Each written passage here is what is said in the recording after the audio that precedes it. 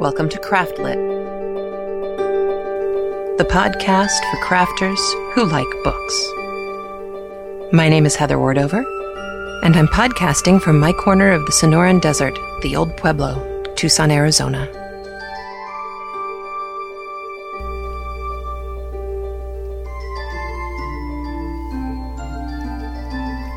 Episode 121, It Wasn't the Butler.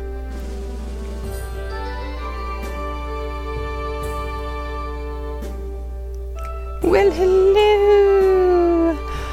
We have had winter here in Arizona for almost 5 days. Raw! We had snow. We had snow on the mountains. It was gorgeous. Mountains, like Sierra kind of mountains, you know, big, craggy, Rockies style mountains. Man, nothing looks better on them than snow. Green, sure, very pretty. Love it. Wildflowers, nice. Snow, really? It has to be the snow. God, it was gorgeous. And Amy Singer is going to be here next week, and I'm afraid the snow's all going to be gone by the time she gets here, so she won't get to see the pretty mountains. But yes, Amy Singer of Nitty.com is visiting the Old Pueblo and staying here with me, and she's going to teach some classes, and she's going to give some talks, and she's going to hang out and eat Mexican food with me because seriously, it's so good here. Actually, one of the places I have to take her is to one of the, actually not so many anymore, tortilla factories that we have here. So that's the fun we're going to have next week. For those of you who are new podcast listeners, on the show notes at craftlit.blogspot.com, you will find in the upper right-hand corner a link to our library. The library has all of the back catalog. There were some issues earlier this week with episodes in the 45s and episodes in the 65s. Those problems should be rectified by now. However, as always, if you ever have any problems with getting one of the episodes or something is funky or the audio stops suddenly after 11 minutes, email me at mamaonits@gmail.com and I will fix it right away if I'm online and fix it as soon as I get online if I'm not online when you write to me. It wasn't the butler. It's all going to make sense to you later, I promise. It's kind of funny. I was actually going to do It Wasn't the Butler in the library with the candlestick, and then I thought, I can't type all that. It wasn't the butler. When it comes to incentives, this past month, this January that we've just left, we have a winner, and our winner is, drumroll, Tabitha Jones. Tabitha, yay! You have won the Mixed Media Self-Portraits Book of Inspiration and Techniques. I will be getting that puppy out to you pronto so that you can have a little bright spot in your February, which may be kind of white and snowy. For those of yous, I'm going into my Chicago mode. My brother-in-law was just here, which is why this podcast took a while. We've had house guests. The Mixed Media Self-Portraits book by Kate Koulakos. I did it right. Kate Koulakos Prado. She outdid herself in this one. I've talked about it before. If you are even remotely interested in doing anything mixed media-y, maybe quilty, maybe a little painty, this book is so for you. So, Tabitha, you're getting it. Everybody else, you might want to go look at it when you're at your local bookstore next time. Great, great, great.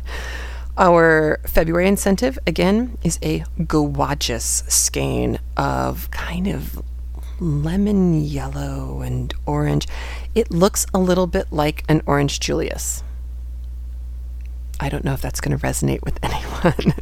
When I was a child at the beach, there was an Orange Julius stand on the corner. I don't know if it's still there in Balboa in Southern California. But if it is, those of you who've been there or know what an Orange Julius is, it's that color.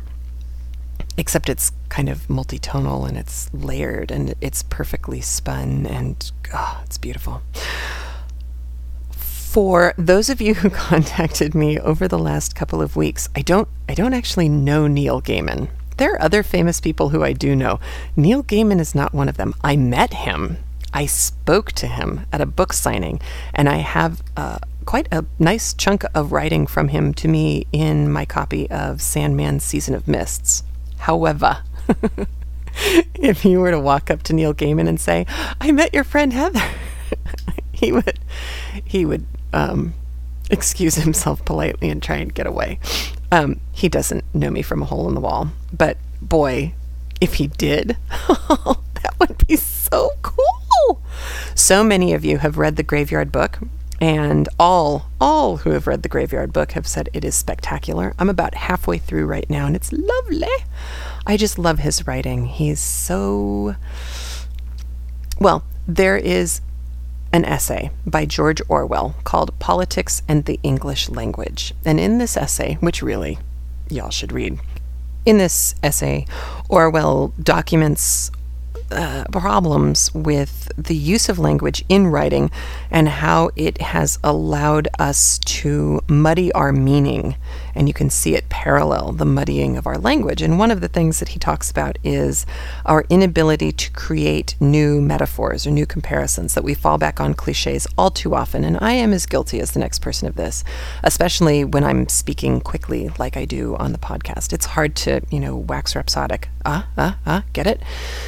Quickly and innovatively off the cuff. There are people who can do it.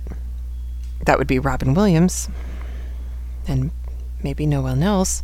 But I can't think of anyone else who I've ever seen improvise that brilliantly. Someone is going to email me with a name and I'm going to whack myself on the side of the head and go, yes, that was right. But Politics in the English Language does a nice job of explaining how this has happened, why this has happened, and why we should be vigilant in preventing it from happening with our own writing and our own language.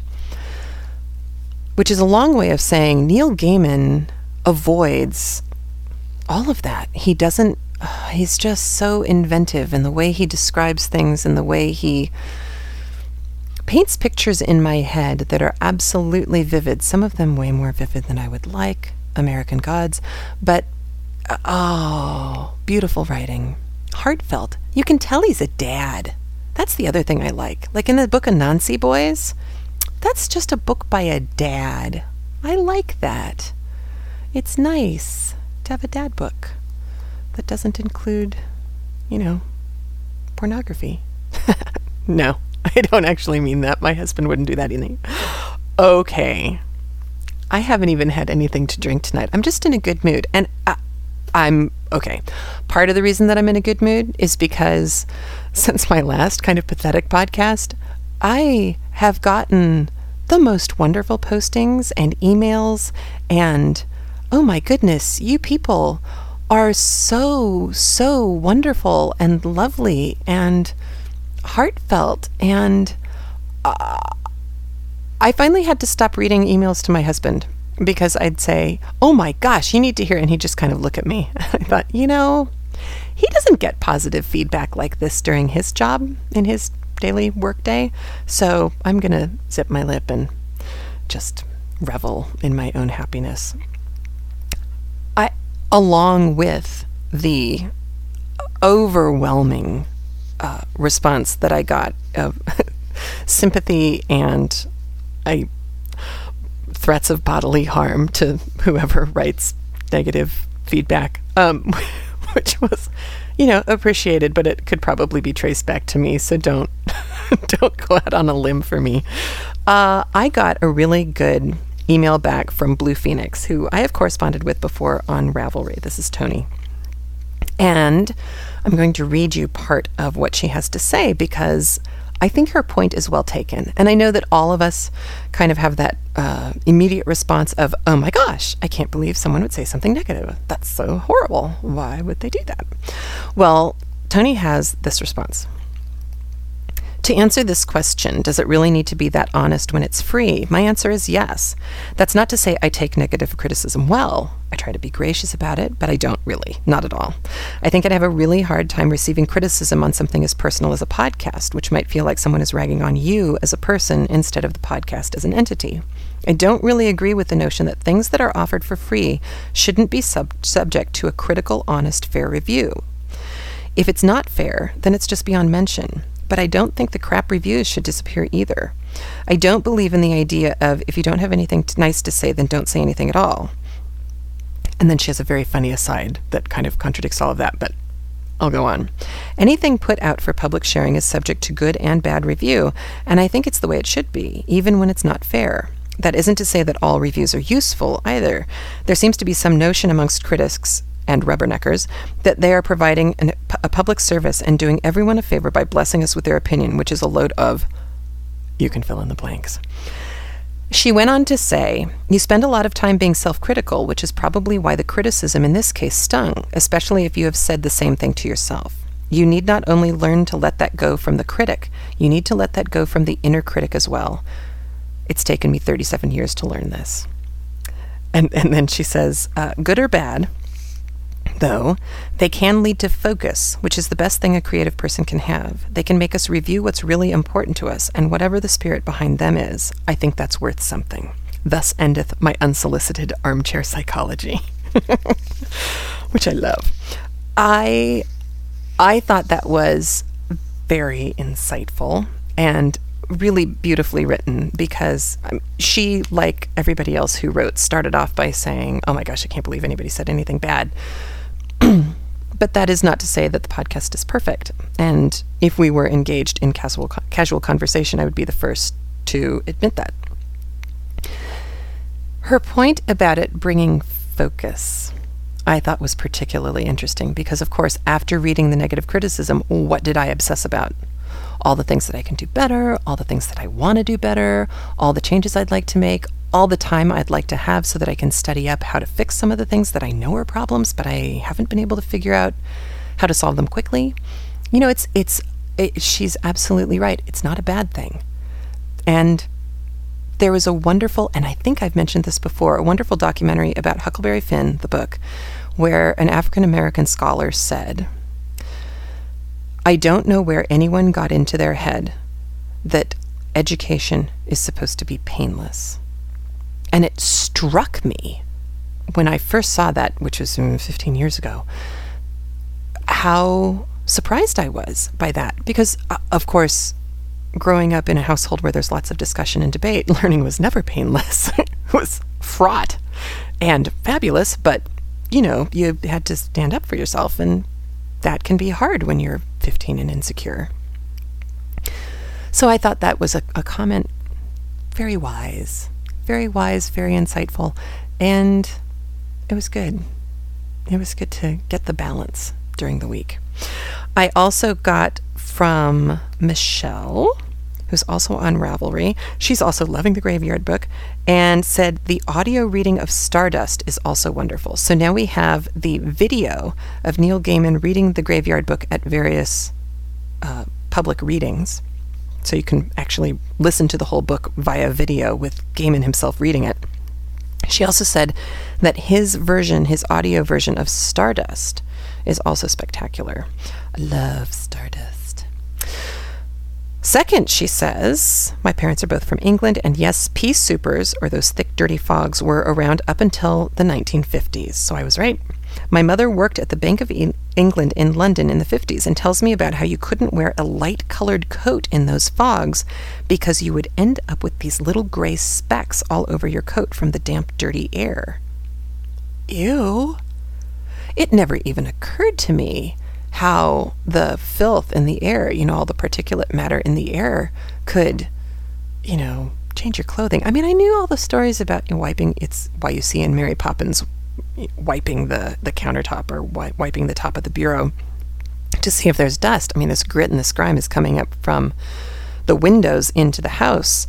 And so, windowsills are dirty, which, by the way, was a problem in Brooklyn. Gee, I wonder why. I was horrified by the coat thing somehow. Somehow a light-colored coat getting spotted with gray smudge just freaked me out way more. So I thought that was interesting. I also have been corresponding with Kristen, who responded to my whole call for journal things. We got somebody wrote in just today, and I didn't print it out, and that's why I don't remember who it is. Wrote in to mention that Frida Kahlo's, all of her sketchbooks and journals are really wonderful, and that if you go online and look at, and I think I have a link to this already placed, look at some of her journal work, you will see this extraordinary layering and texture, and you can see how she changed one image into another one, and then she's got text, and then she's got ink spots, and then it was really cool. And it did make me feel a lot better about the scrungy things that I'm doing. Kirsten, however, sent some pictures of journal work that she's done, and some of it is really the kind of amazing, it looks so time-consuming, although she has kids, so fabulous artwork, because it is artwork. It really is artwork. And then she has some pictures of some kind of sketchy stuff that she did, but her last picture, I just have to tell you, because it's going to inspire you to go do extraordinary things yourself. The last picture is a sketch that she did on a page with lots of notes. And do you remember in the movie Moulin Rouge, the elephant, and how the pedestal thing, I know there's a name for it, the seat place on the top of the back of the elephant. And, the elephant was real. It really was huge and ginormous. And at the Moulin Rouge back in the day, that room that's on top of the back of the elephant, that's what this reminds me of. It is a sketch of a cake that she wants to bake. She called it the Kama Sutra cake, and it's all, oranges and reds and golds, and it's just a pencil sketch, but it's so jazzed me. It's beautiful. It's just amazing. Maybe, Kirsten, email me and let me know if you'll let me put the picture up on the show notes, because, wow.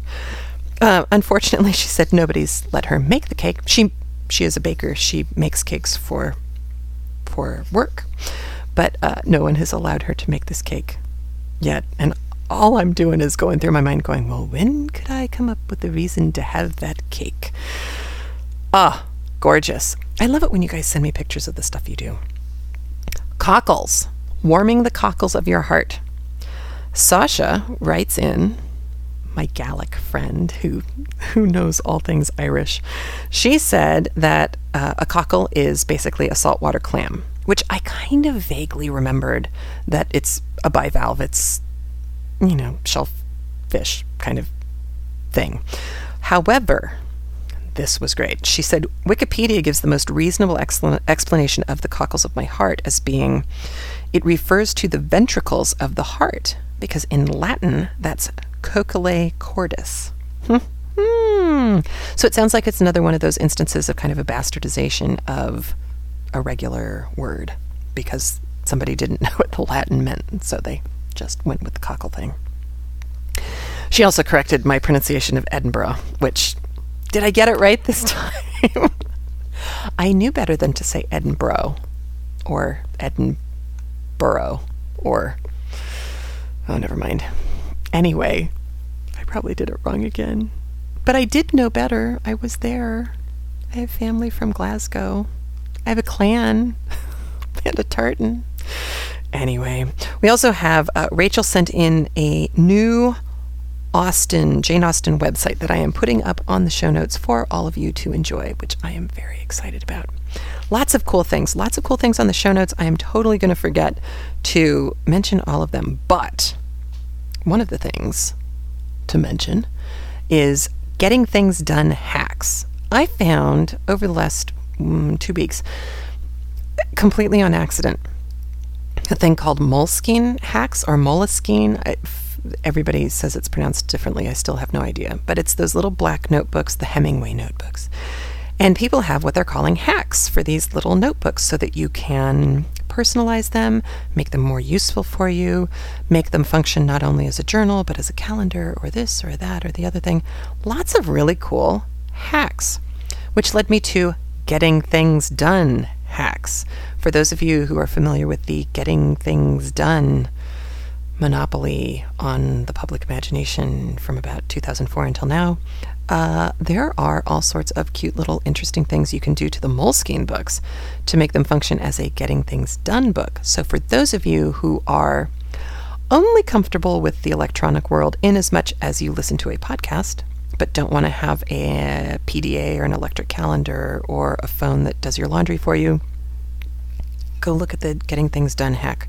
I posted one link, which was, I thought, the most creative of all of them.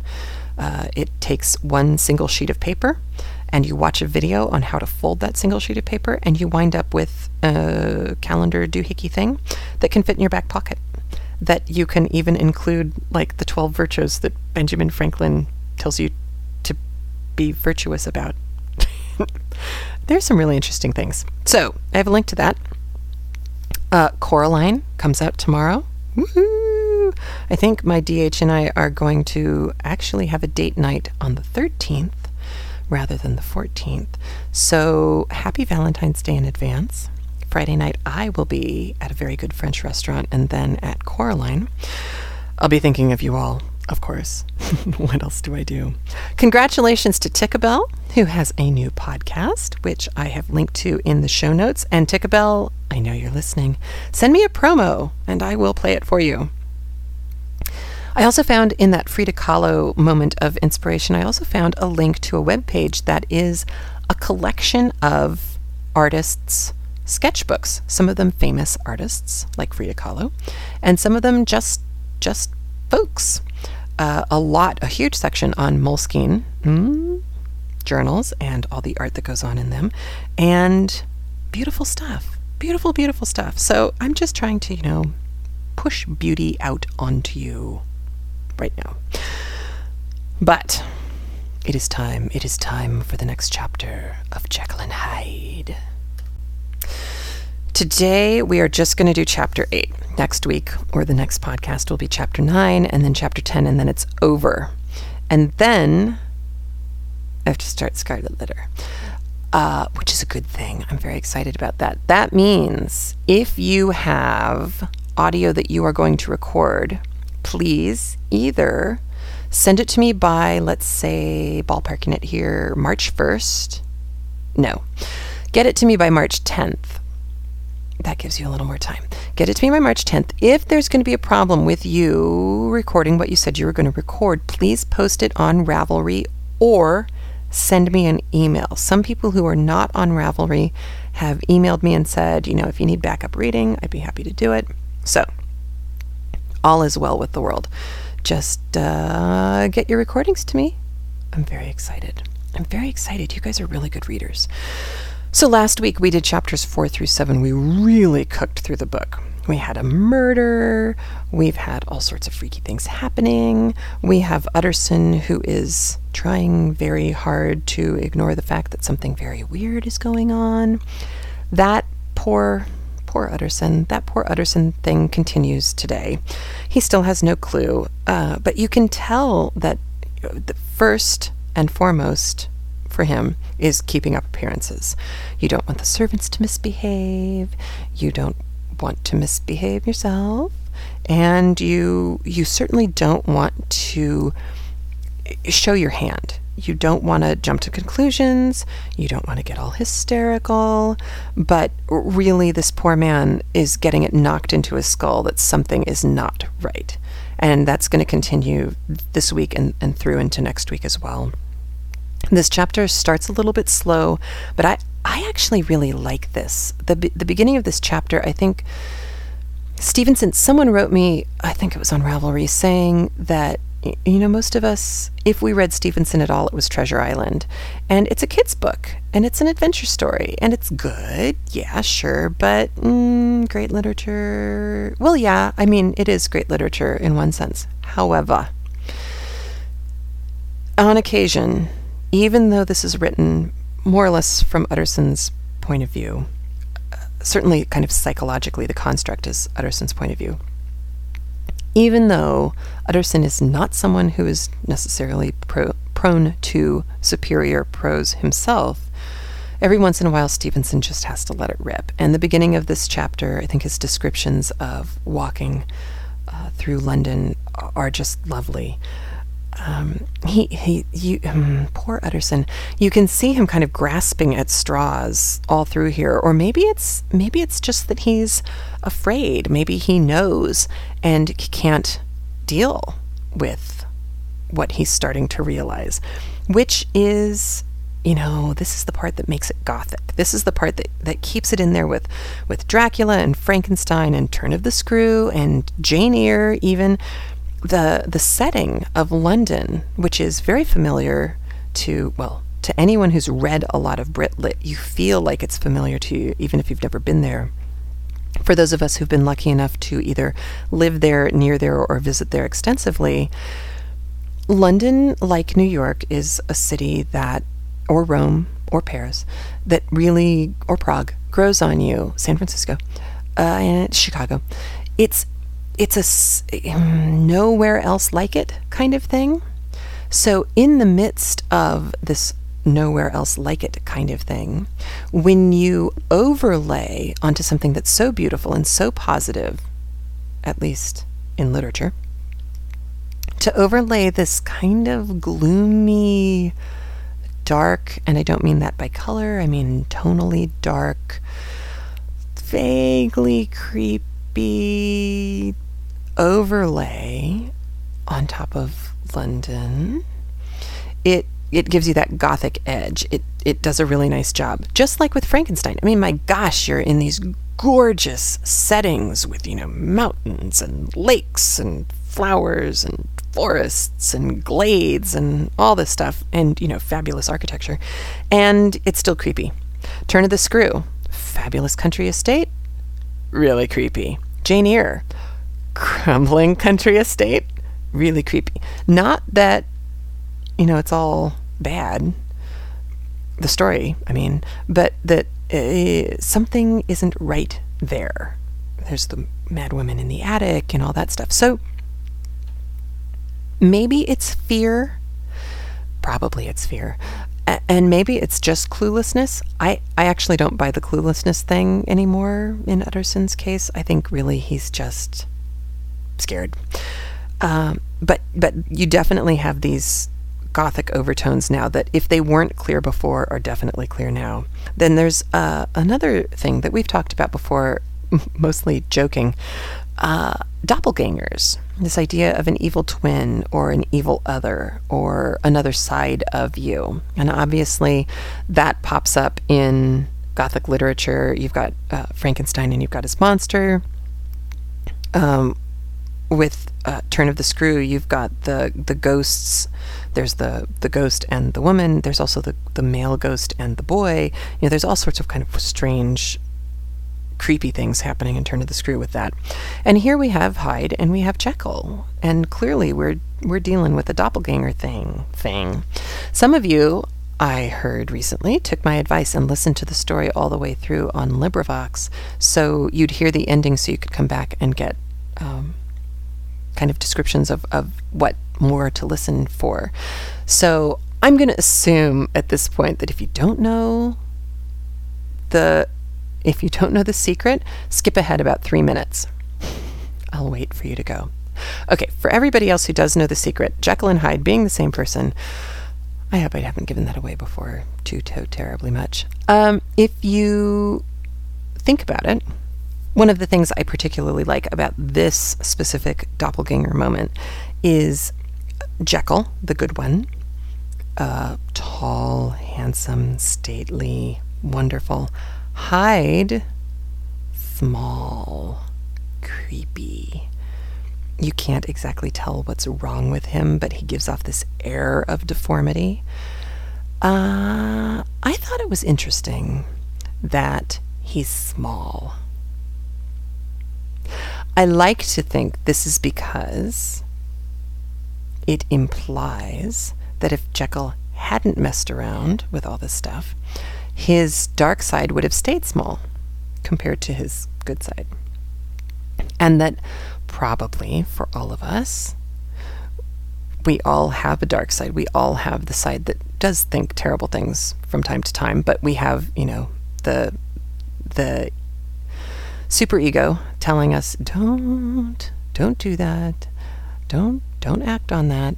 And that's all fine, but if you unleash the dark side, I would have thought, and I think this is from a particularly modern perspective, I would have thought that the dark side would have been bigger because it had been stuffed down and cramped and prevented from acting for so long. I mean, Jekyll's no kid.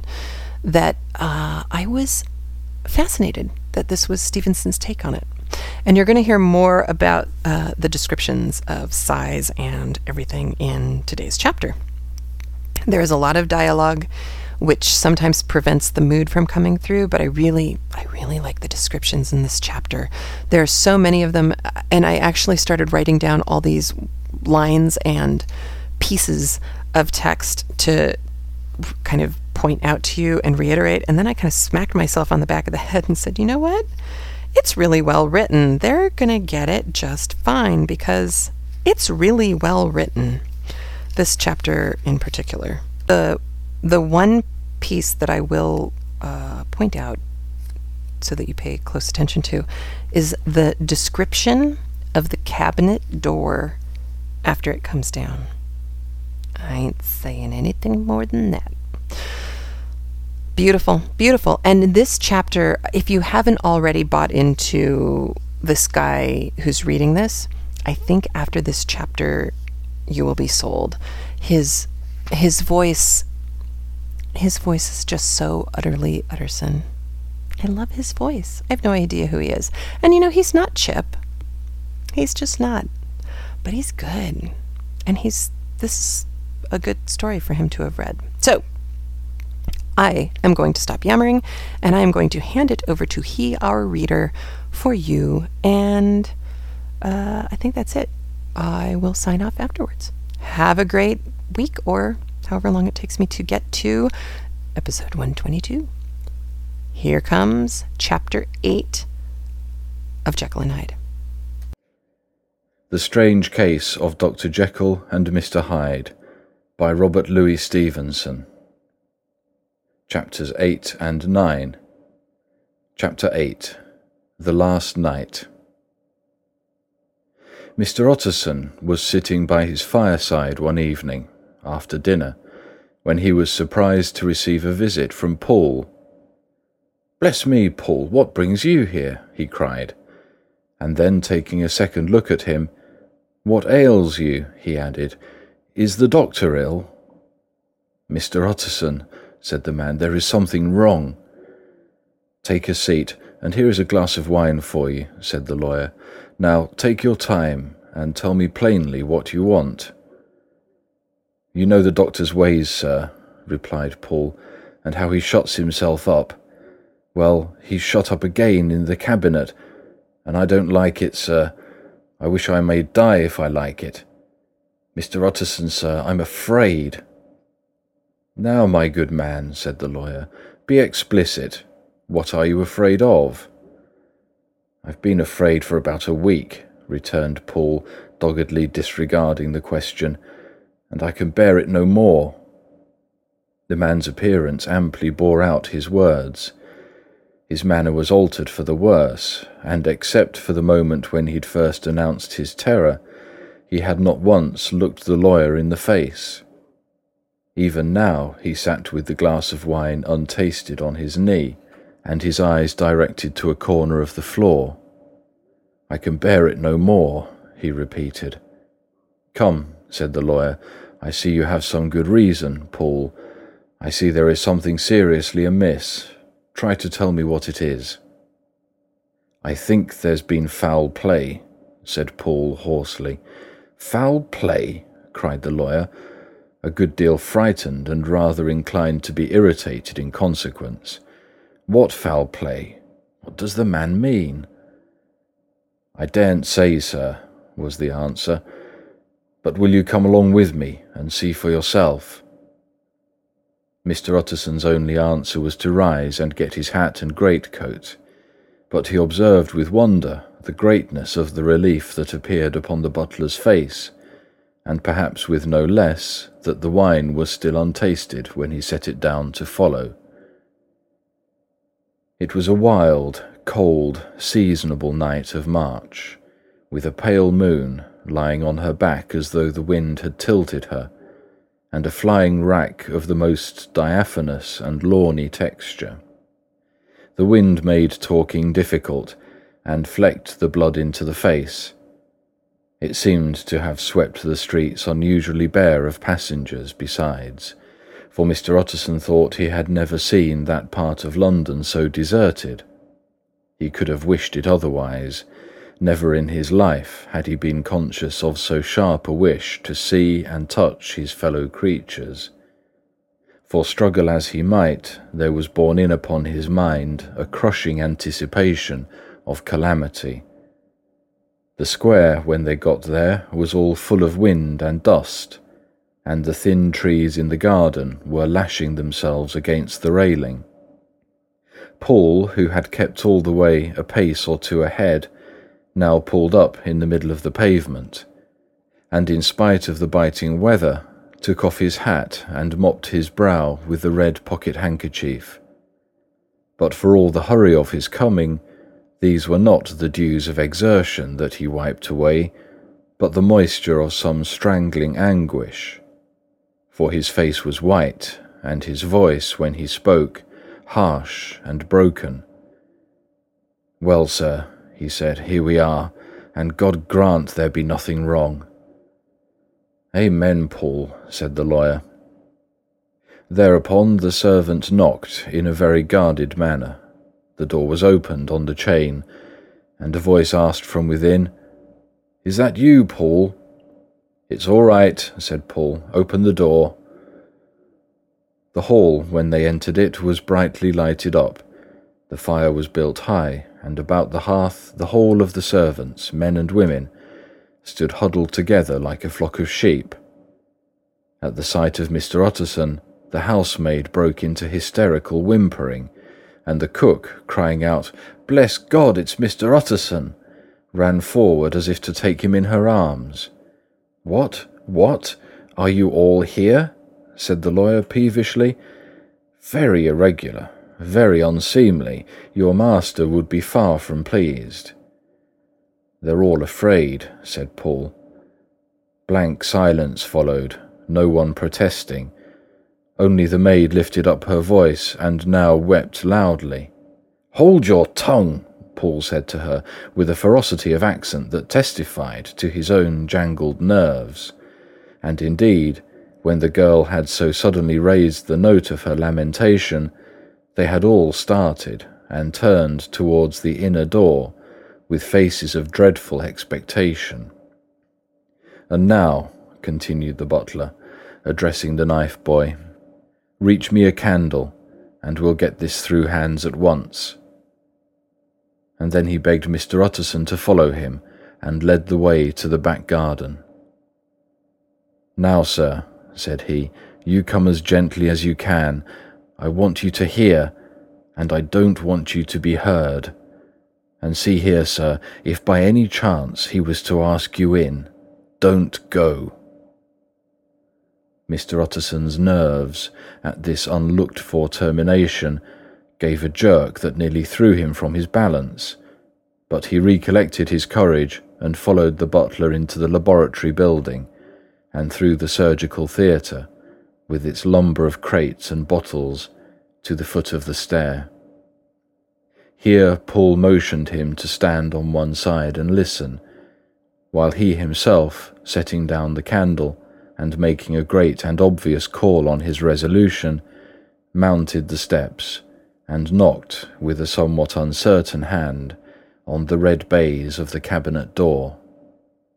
"Mr. Utterson, sir, asking to see you," he called, and even as he did so, once more violently signed to the lawyer to give ear. A voice answered from within. "Tell him I cannot see anyone," it answered complainingly.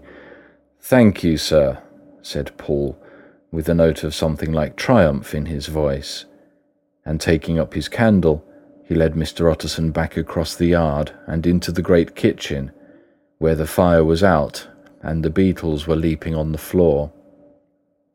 "Sir," he said, looking Mr. Utterson in the eyes. "Was that my master's voice?" "It seems much changed," replied the lawyer, very pale, but giving look for look. "Changed? Well, yes, I think so," said the butler. "Have I been 20 years in this man's house to be deceived about his voice? No, sir, master's made away with. He was made away with 8 days ago, when we heard him cry out upon the name of God. And who's in there instead of him, and why it stays there, is a thing that cries to heaven, Mr. Utterson." "This is a very strange tale, Paul. This is rather a wild tale, my man," said Mr. Utterson, biting his finger.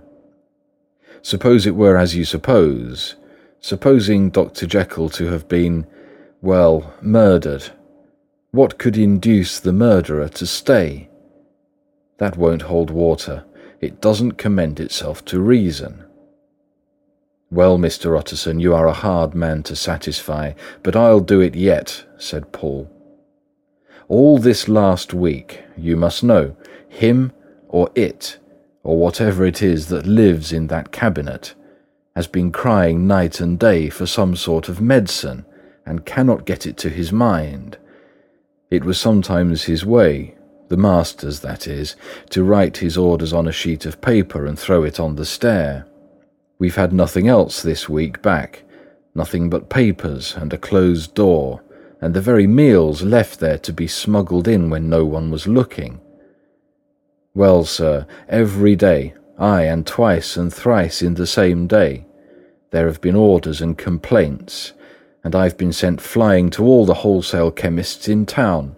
Every time I brought the stuff back, there would be another paper telling me to return it, because it was not pure, and another order to a different firm. This drug is wanted bitter bad, sir, whatever for." "Have you any of these papers?" asked Mr. Utterson. Paul felt in his pocket and handed out a crumpled note, which the lawyer, bending nearer to the candle, carefully examined.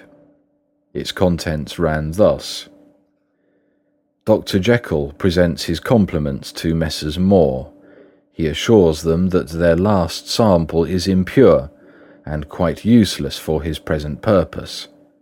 In the year 18-something, Dr. J purchased a somewhat large quantity from Messrs. M.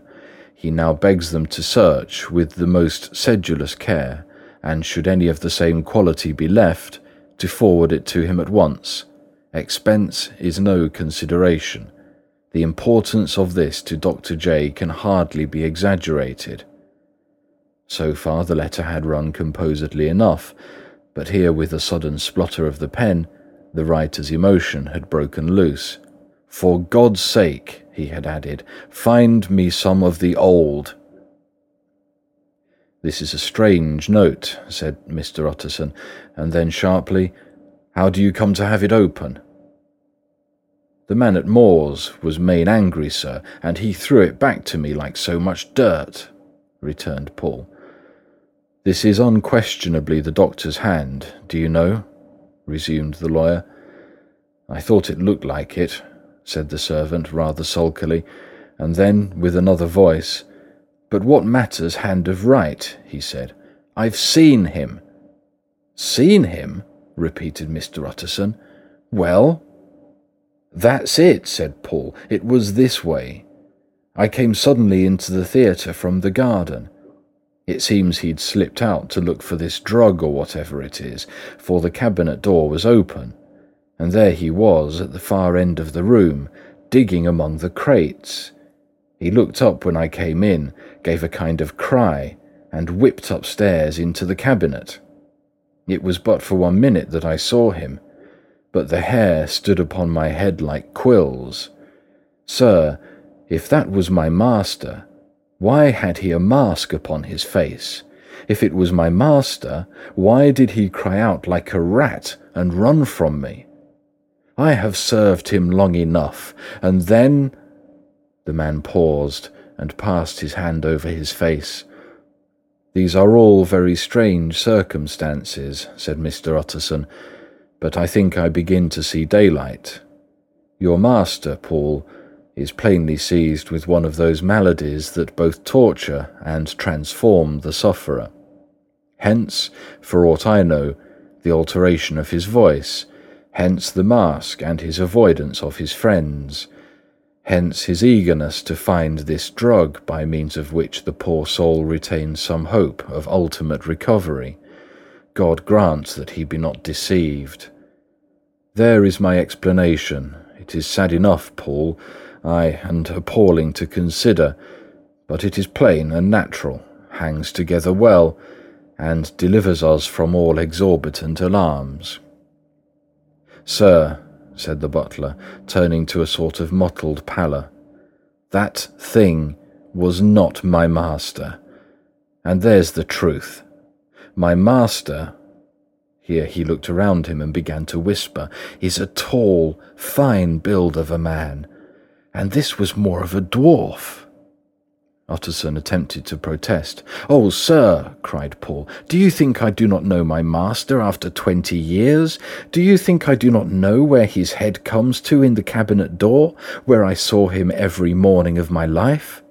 No, sir, that thing in the mask was never Dr. Jekyll. God knows what it was, but it was never Dr. Jekyll. And it is the belief of my heart that there was murder done." "Paul," replied the lawyer, "if you say that, it will become my duty to make certain. Much as I desire to spare your master's feelings, much as I am puzzled by this note, which seems to prove him to be still alive, I shall consider it my duty to break in that door." "Ah, Mr. Utterson, that's talking," cried the butler. "And now comes the second question," resumed Utterson. "Who is going to do it?" "Why, you and me, sir," was the undaunted reply. "That is very well said," returned the lawyer, "and whatever comes of it, I shall make it my business to see you are no loser." "There is an axe in the theatre," continued Paul, "and you might take the kitchen poker for yourself." The lawyer took that rude but weighty instrument into his hand and balanced it. "Do you know, Paul," he said, looking up, "that you and I are about to place ourselves in a position of some peril?" "You may say so, sir, indeed," returned the butler. "It is well, then, that we should be frank," said the other. "We both think more than we have said. Let us make a clean breast. This masked figure that you saw, did you recognize it?" "Well, sir, it went so quick, and the creature was so doubled up that I could hardly swear to that," was the answer. "But if you mean, was it Mr. Hyde? Why, yes, I think it was. You see, it was much of the same bigness, and it had the same quick, light way with it. And then who else could have got in by the laboratory door? You've not forgot, sir, that at the time of the murder he still had the key with him. But that's not all. I don't know, Mr. Utterson, if you ever met this Mr. Hyde." "Yes," said the lawyer, "I once spoke with him." "Then you must know as well as the rest of us that there was something queer about that gentleman, something that gave a man a turn. I don't know rightly how to say it, sir, beyond this, that you felt it in your marrow, kind of cold and thin." "I own I felt something of what you describe," said Mr. Utterson. "Quite so, sir," returned Paul. "Well, when that masked thing like a monkey jumped from among the chemicals and whipped into the cabinet, it went down my spine like ice. Oh, I know it's not evidence, Mr. Utterson. I'm book-learned enough for that. But a man has his feelings, and I give you my Bible word, it was Mr. Hyde." "Aye, aye," said the lawyer, "my fears incline to the same point. Evil, I fear, founded, evil was sure to come, of that conviction. Aye, truly, I believe you. I believe poor Harry is killed, and I believe his murderer, for what purpose God alone can tell, is still lurking in his victim's room. Well, let our name be vengeance. Call Bradshaw." The footman came at the summons, very white and nervous. "Pull yourself together, Bradshaw," said the lawyer. "This suspense, I know, is telling upon all of you, but it is now our intention to make an end of it. Paul here and I are going to force our way into the cabinet. If all is well, my shoulders are broad enough to bear the blame.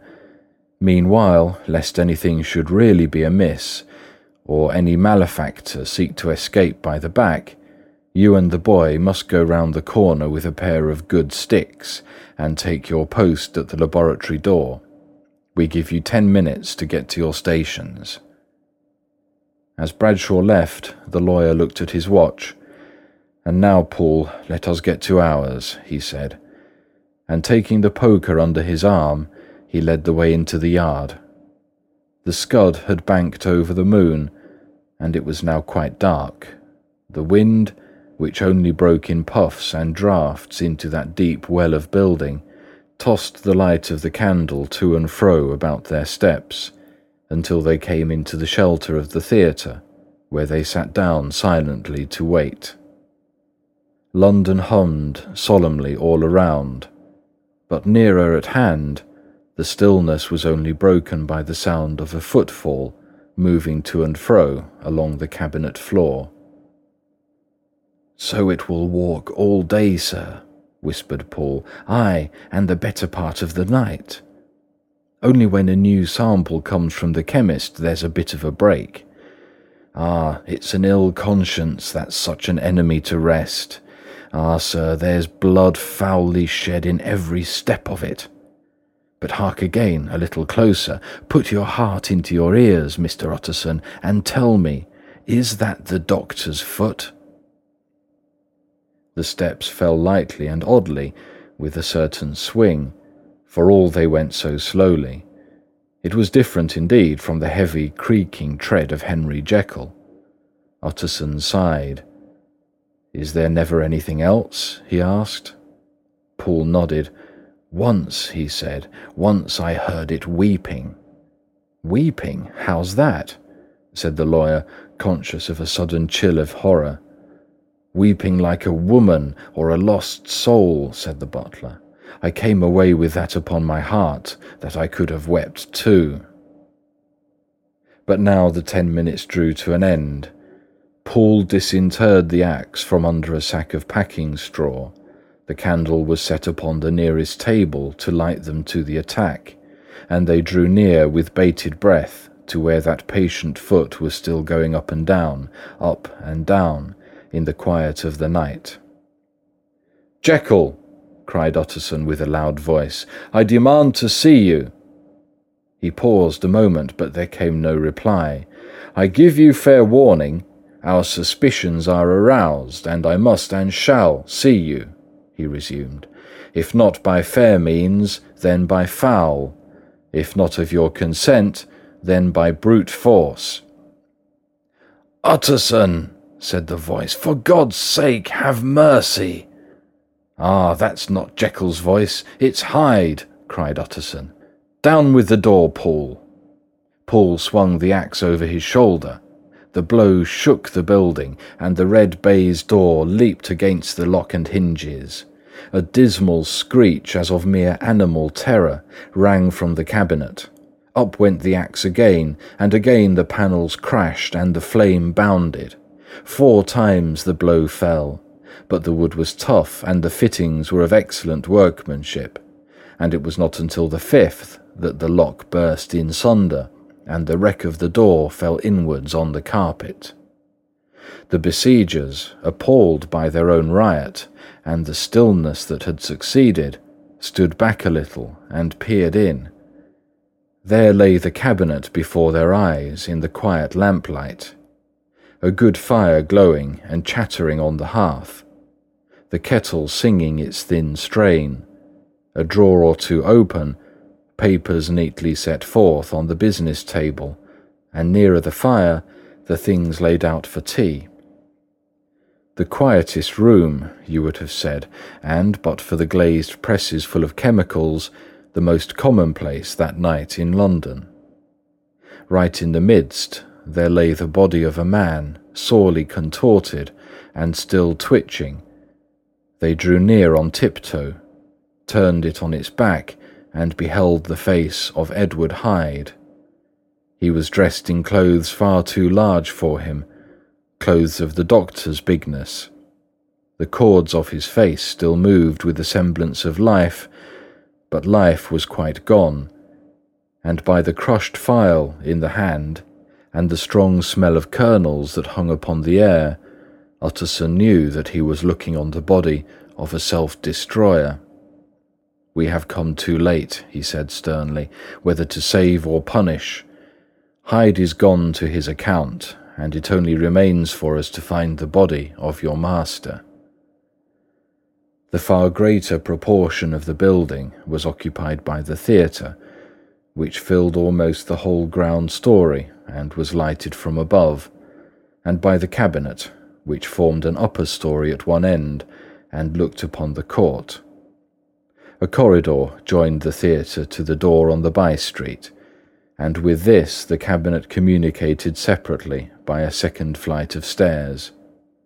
There were besides a few dark closets and a spacious cellar. All these they now thoroughly examined. Each closet needed but a glance, for all were empty, and all, by the dust that fell from their doors, had stood long unopened. The cellar, indeed, was filled with crazy lumber, mostly dating from the times of the surgeon who was Jekyll's predecessor, but even as they opened the door they were advertised of the uselessness of further search by the fall of a perfect mat of cobweb, which had for years sealed up the entrance.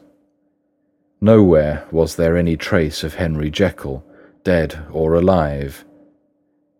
Poole stamped on the flags of the corridor. "He must be buried here," he said, hearkening to the sound. "Or he may have fled," said Utterson, and he turned to examine the door in the by-street. It was locked, and lying nearby on the flags they found the key, already stained with rust. "This does not look use," observed the lawyer. "Use?" echoed Poole. "Do you not see, sir? It is broken, much as if a man had stamped on it." "Aye," continued Utterson, "and the fractures, too, are rusty." The two men looked at each other with a scare. "This is beyond me, Poole," said the lawyer. "Let us go back to the cabinet." They mounted the stair in silence, and still with an occasional awestruck glance at the dead body, proceeded more thoroughly to examine the contents of the cabinet. At one table there were traces of chemical work, various measured heaps of some white salt being laid on glass saucers, as though for an experiment in which the unhappy man had been prevented. "That is the same drug that I was always bringing him," said Poole, and even as he spoke, the kettle, with a startling noise, boiled over. This brought them to the fireside, where the easy chair was drawn cosily up, and the tea things stood ready to the sitter's elbow, the very sugar in the cup. There were several books on a shelf. One lay beside the tea things open, and Utterson was amazed to find it a copy of a pious work, for which Jekyll had several times expressed a great esteem, annotated in his own hand with startling blasphemies. Next, in the course of their review of the chamber, the searchers came to the cheval-glass, into whose depth they looked with an involuntary horror. But it was so turned as to show them nothing but the rosy glow playing on the roof, the fire sparkling in 100 repetitions along the glazed front of the presses, and their own pale and fearful countenances stooping to look in. "This glass have seen some strange things, sir," whispered Poole. "And surely none stranger than itself," echoed the lawyer in the same tones. "For what did Jekyll—" He caught himself up at the word with a start, and then, conquering the weakness, "What could Jekyll want with it?" he said. "You may say that," said Poole. Next they turned to the business table. On the desk among the neat array of papers, a large envelope was uppermost and bore, in the doctor's hand, the name of Mr. Utterson. The lawyer unsealed it, and several enclosures fell to the floor. The first was a will, drawn in the same eccentric terms as the one which he had returned 6 months before, to serve as a testament in case of death, and as a deed of gift in case of disappearance. But in place of the name of Edward Hyde, the lawyer, with indescribable amazement, read the name of Gabriel John Utterson. He looked at Paul, and then back at the paper, and last of all at the dead malefactor stretched upon the carpet. "My head goes round," he said. "He has been all these days in possession. He had no cause to like me. He must have raged to see himself displaced, and he has not destroyed this document." He caught up the next paper. It was a brief note in the doctor's hand and dated at the top. "Oh, Paul," the lawyer cried, "he was alive and here this day. He cannot have been disposed of in so short a space. He must be still alive. He must have fled. And then, why fled? And how? And in that case, can we venture to declare this suicide? Oh, we must be careful. I foresee that we may yet involve your master in some dire catastrophe." "Why don't you read it, sir?" said Paul.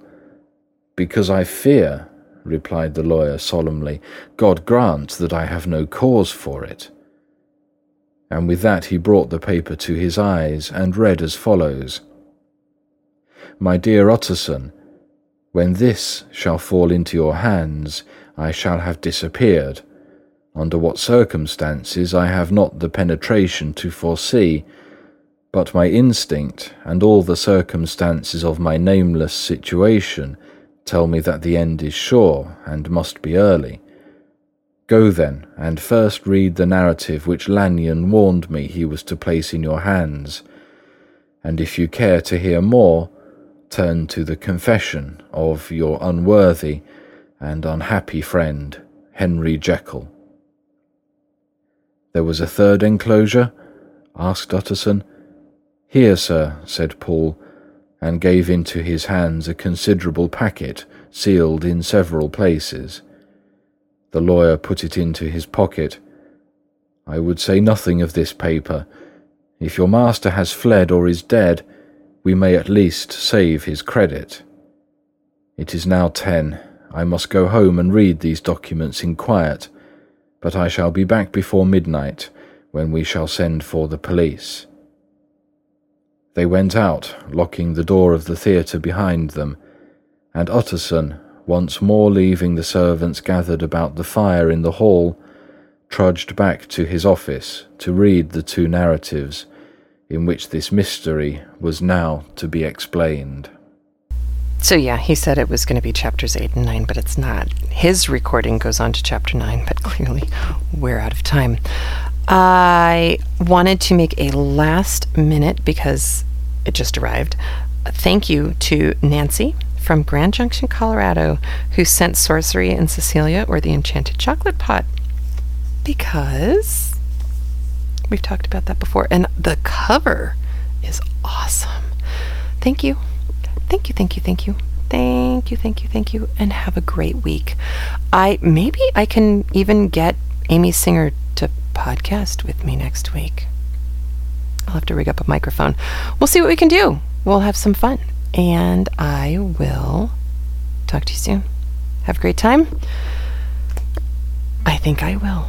Right now, I'm going to go knit socks for my little one. The Christmas socks that I am now finishing. You take care. Have a great one. Bye.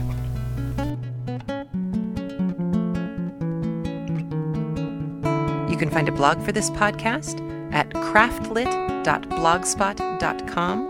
That's craftlit, CRAFTLIT, all one word, blogspot, BLOGSPOT, or at craftlit.libsyn.com. Libsyn is LIBSYN. And of course, you can subscribe at iTunes. Craftlit is made possible by the generous donations of its listeners, and for that, I am truly grateful. And don't forget, if your hands are too busy to pick up a book, at least you can turn one on.